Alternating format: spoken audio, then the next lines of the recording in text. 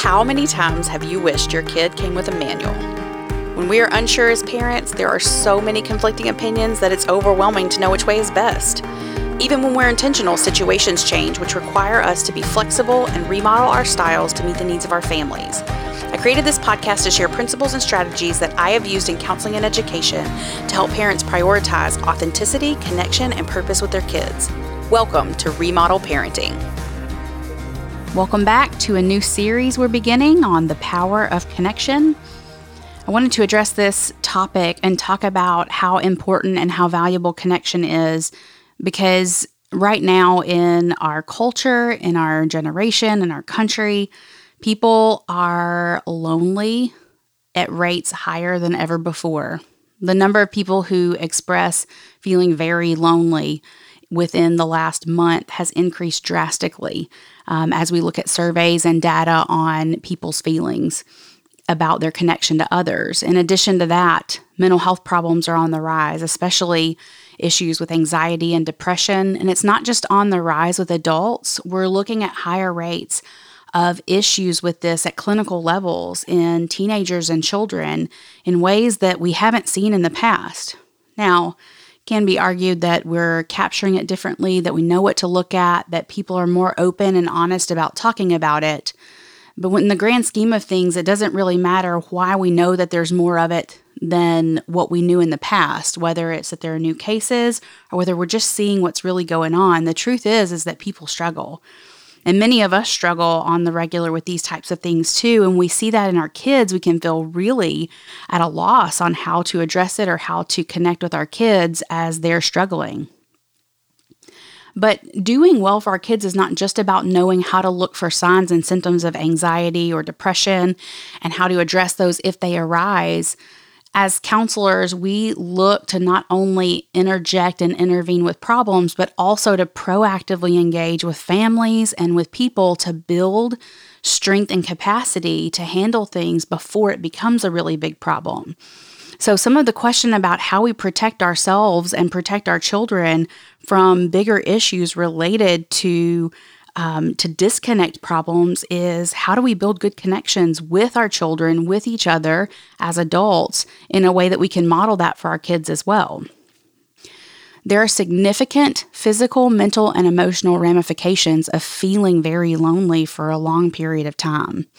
We're wired to connect at the core of who we are.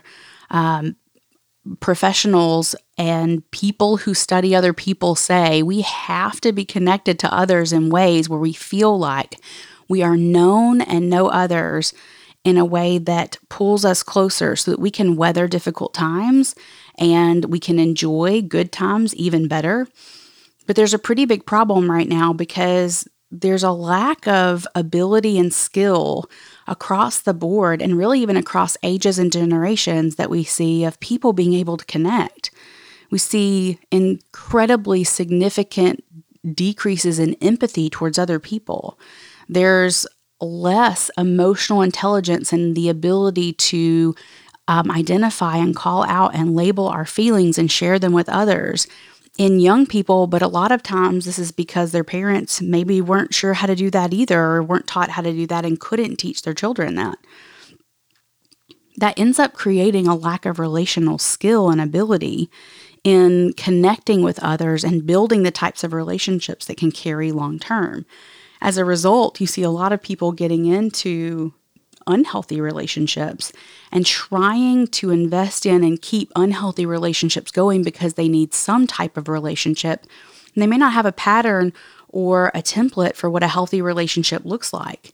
And so they kind of try to tweak and mold and work with a relationship that's unhealthy and that really isn't set up to succeed, even with some work on it, because either both people aren't working on it or because they don't really know what to do to create the healthy environment. And it can cause issues with failed relationships and failure in connection to the point that it feels like that's just normal in the way that relationships go. When I think about relational connection and skill, it reminds me about some of the stories and information I've picked up and read along the way about how public school curriculum changed over the years and decisions about what types of electives to offer, what children should study in school, kind of morphed in over the years, and they made decisions about it. One of the classes I can remember hearing about was when home economics and home ec classes were taken from the curriculum, and they stopped teaching it in school. So they quit teaching people how to do basic sewing and basic cooking and basic home planning and things like that. And one of the biggest concepts about that is that the school said, look, if we're going to have to cut something, this is something we can cut because they'll get it at home. Well, fast forward a generation or two generations, and what we've realized is that people really didn't get a lot of that at home. And so we ended up with generations of people who are not as savvy about keeping a home and able to take care of things themselves and rely a lot more on others and on services to do things for them, especially as it relates to things like clothing and cooking, and other systems have evolved around that. So with that, it makes me pull back to the family and connection versus disconnection and say it really starts and fosters in our family systems.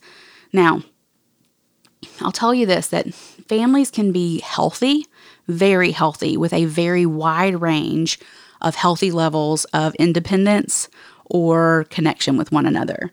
There are some families who prefer a little more independence and some families that prefer a little more connection than others. And again, wide range of okayness in those areas. But if you get out of balance on either side, where you're either overly connected and what we would call enmeshed in our profession, or if you're disconnected and not really connected to one another, it can cause issues in the family system and cause issues with the kids who are being raised in it.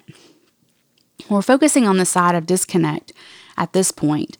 But when disconnection starts in a family where people are not focusing on the real action of connection with one another, or they don't feel known and connected to, like known by or connected to the people in their families, then they either create a pattern of disconnect as part of just the way families and relationships work, or they begin to suffer early and struggle.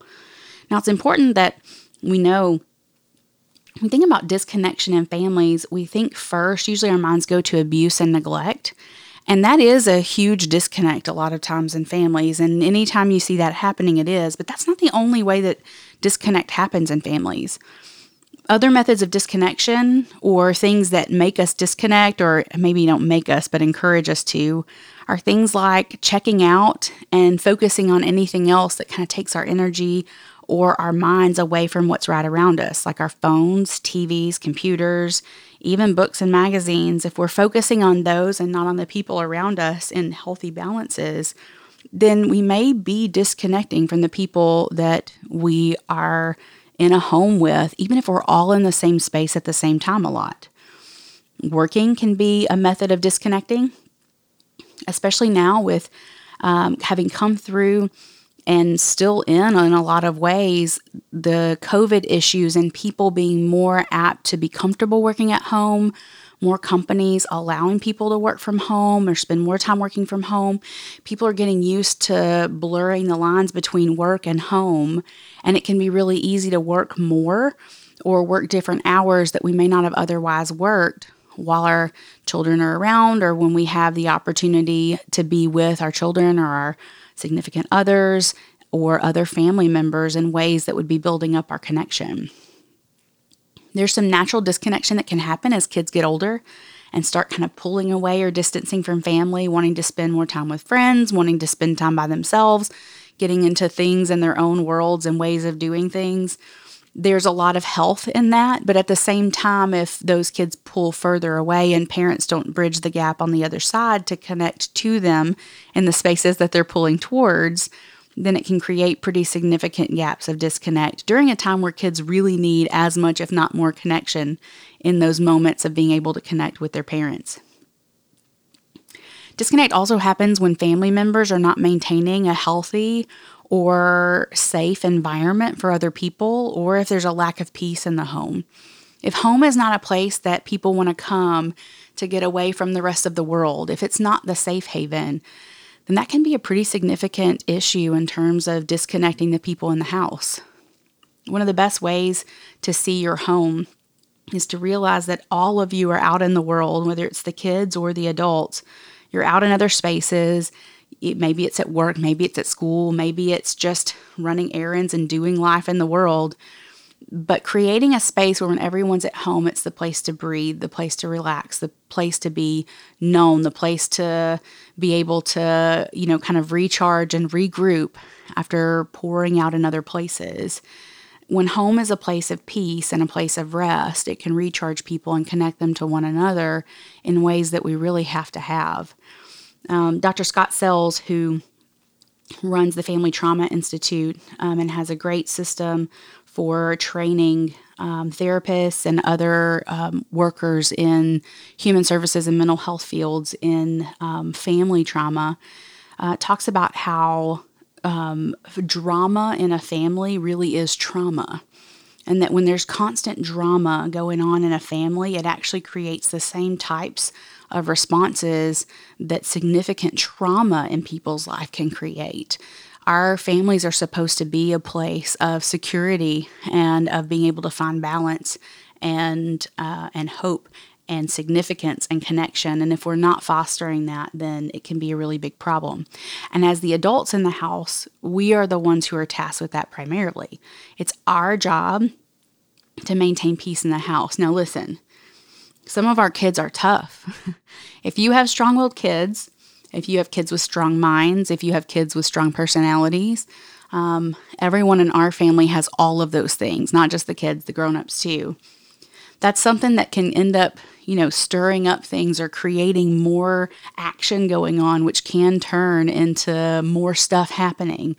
And it's got to be a really intentional place where, as the grown-ups in the house, we find ways to bring things back, where we bring the peace into the settings and situations, and we don't just require that the kids be the one that balance the environment and create peace for us. One more way that I think oftentimes homes or families become disconnected is that we get out of touch with our feelings. Everything becomes about the tasks, about getting everything done, and we stop connecting in our feelings and what's going on with people. And that may be intentional or unintentional. And it may be that we say, hey, feelings don't matter. We got to get these done, suck it up, deal with it, and move on. And maybe it's that overt, or maybe it's more covert, where things just aren't talked about or things aren't addressed as directly. Either way, when we pull away from feelings, we pull away from connection as well, because that's a lot of where we connect. And I'll go into that a little more in the other episodes in this series. It's really hard to maintain a balance and maintain good connection in a family anyway. But if we find ourselves in a place where our family's out of balance, not only is addressing it difficult, it can be exhausting at times, because when you look at the whole situation, if it's out of balance or if we're all feeling disconnected, it's hard to try and connect to others when they are used to pulling back and not connecting too. Being connected, staying connected, looking for connection, it's hard because we're complicated. People are complicated, and some people prefer more connection than others. Some people prefer more independence. Some people need to be alone and need to process before they can talk. Others need to get things off of their chest. And those types of differences can bump into one another, especially when we're trying to connect. Connecting to others requires some selflessness, some times of looking at ourselves and what we prefer and how we want to do things, and also putting that on the back burner to be willing to listen to others' needs, to tune in to others' needs and pay attention. It requires more time and energy than, quite frankly, we often give it. We see connection as something that's kind of happening in the space in between, or that's happening as a byproduct of all of us being in the same space. And that's not how it works. Research shows that motivation and intention matters in our choices, in things like rest even. There's research that says if you are really busy and you've been working hard, and you are maybe you're in school, maybe you have a really demanding job that requires a lot of your time and effort and energy, and those days or those weeks or months even where you're working so hard and so much that your brain just feels so full, and you'll find yourself at times trying to work and it's like your brain won't focus on things. So maybe you open YouTube or Netflix. Maybe you open your phone and get into an app. Maybe you start surfing web pages or reading articles online or blogs. And before you know it, an hour and a half, 2 hours is gone. And you look up and you go, oh my gosh, I just wasted so much time and I didn't get anything done. And you get frustrated because you've just spent an hour to an hour and a half not getting things done. What research says is that's not rest. Taking a break is not actually rest unless you do it on purpose and you give yourself the gift of intentionality in taking a break. So there were studies that were done where they asked, people to do things in different ways in terms of how they thought before they took a break.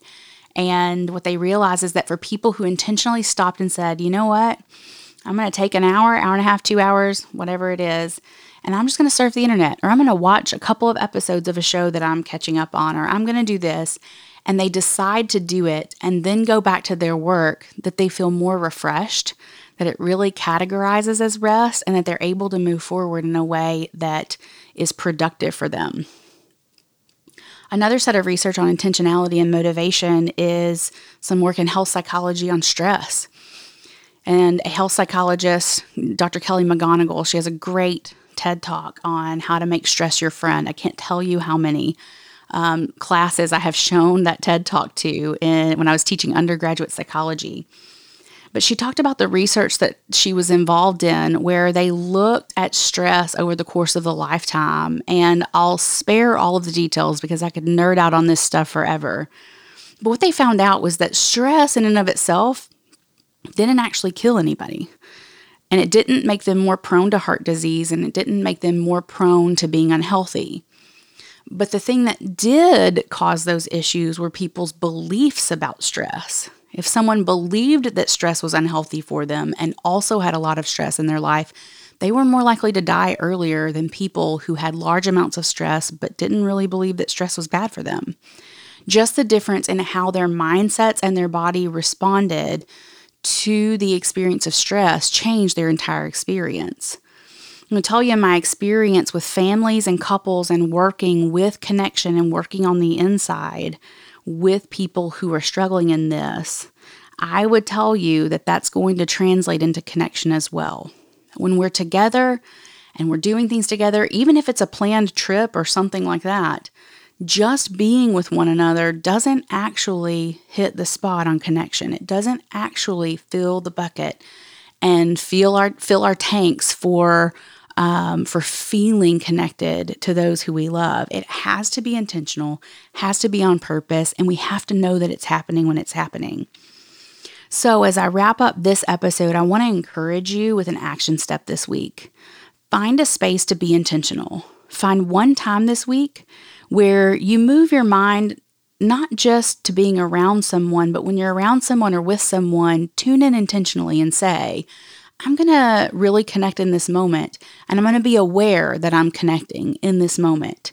See how it makes you feel. It can be another adult if you want. Even better, make it one of your kids if you've got children. But try it out and see how it works. And tune in for the next episode where we're going to talk about purposeful presence and how to tune in on purpose. Thank you for listening to Remodel Parenting. If this has been helpful for you, share it with a friend and subscribe to the podcast so you won't miss our weekly episodes. You can visit theremodelproject.com to sign up for our email list and follow us on Facebook, Instagram, and Twitter.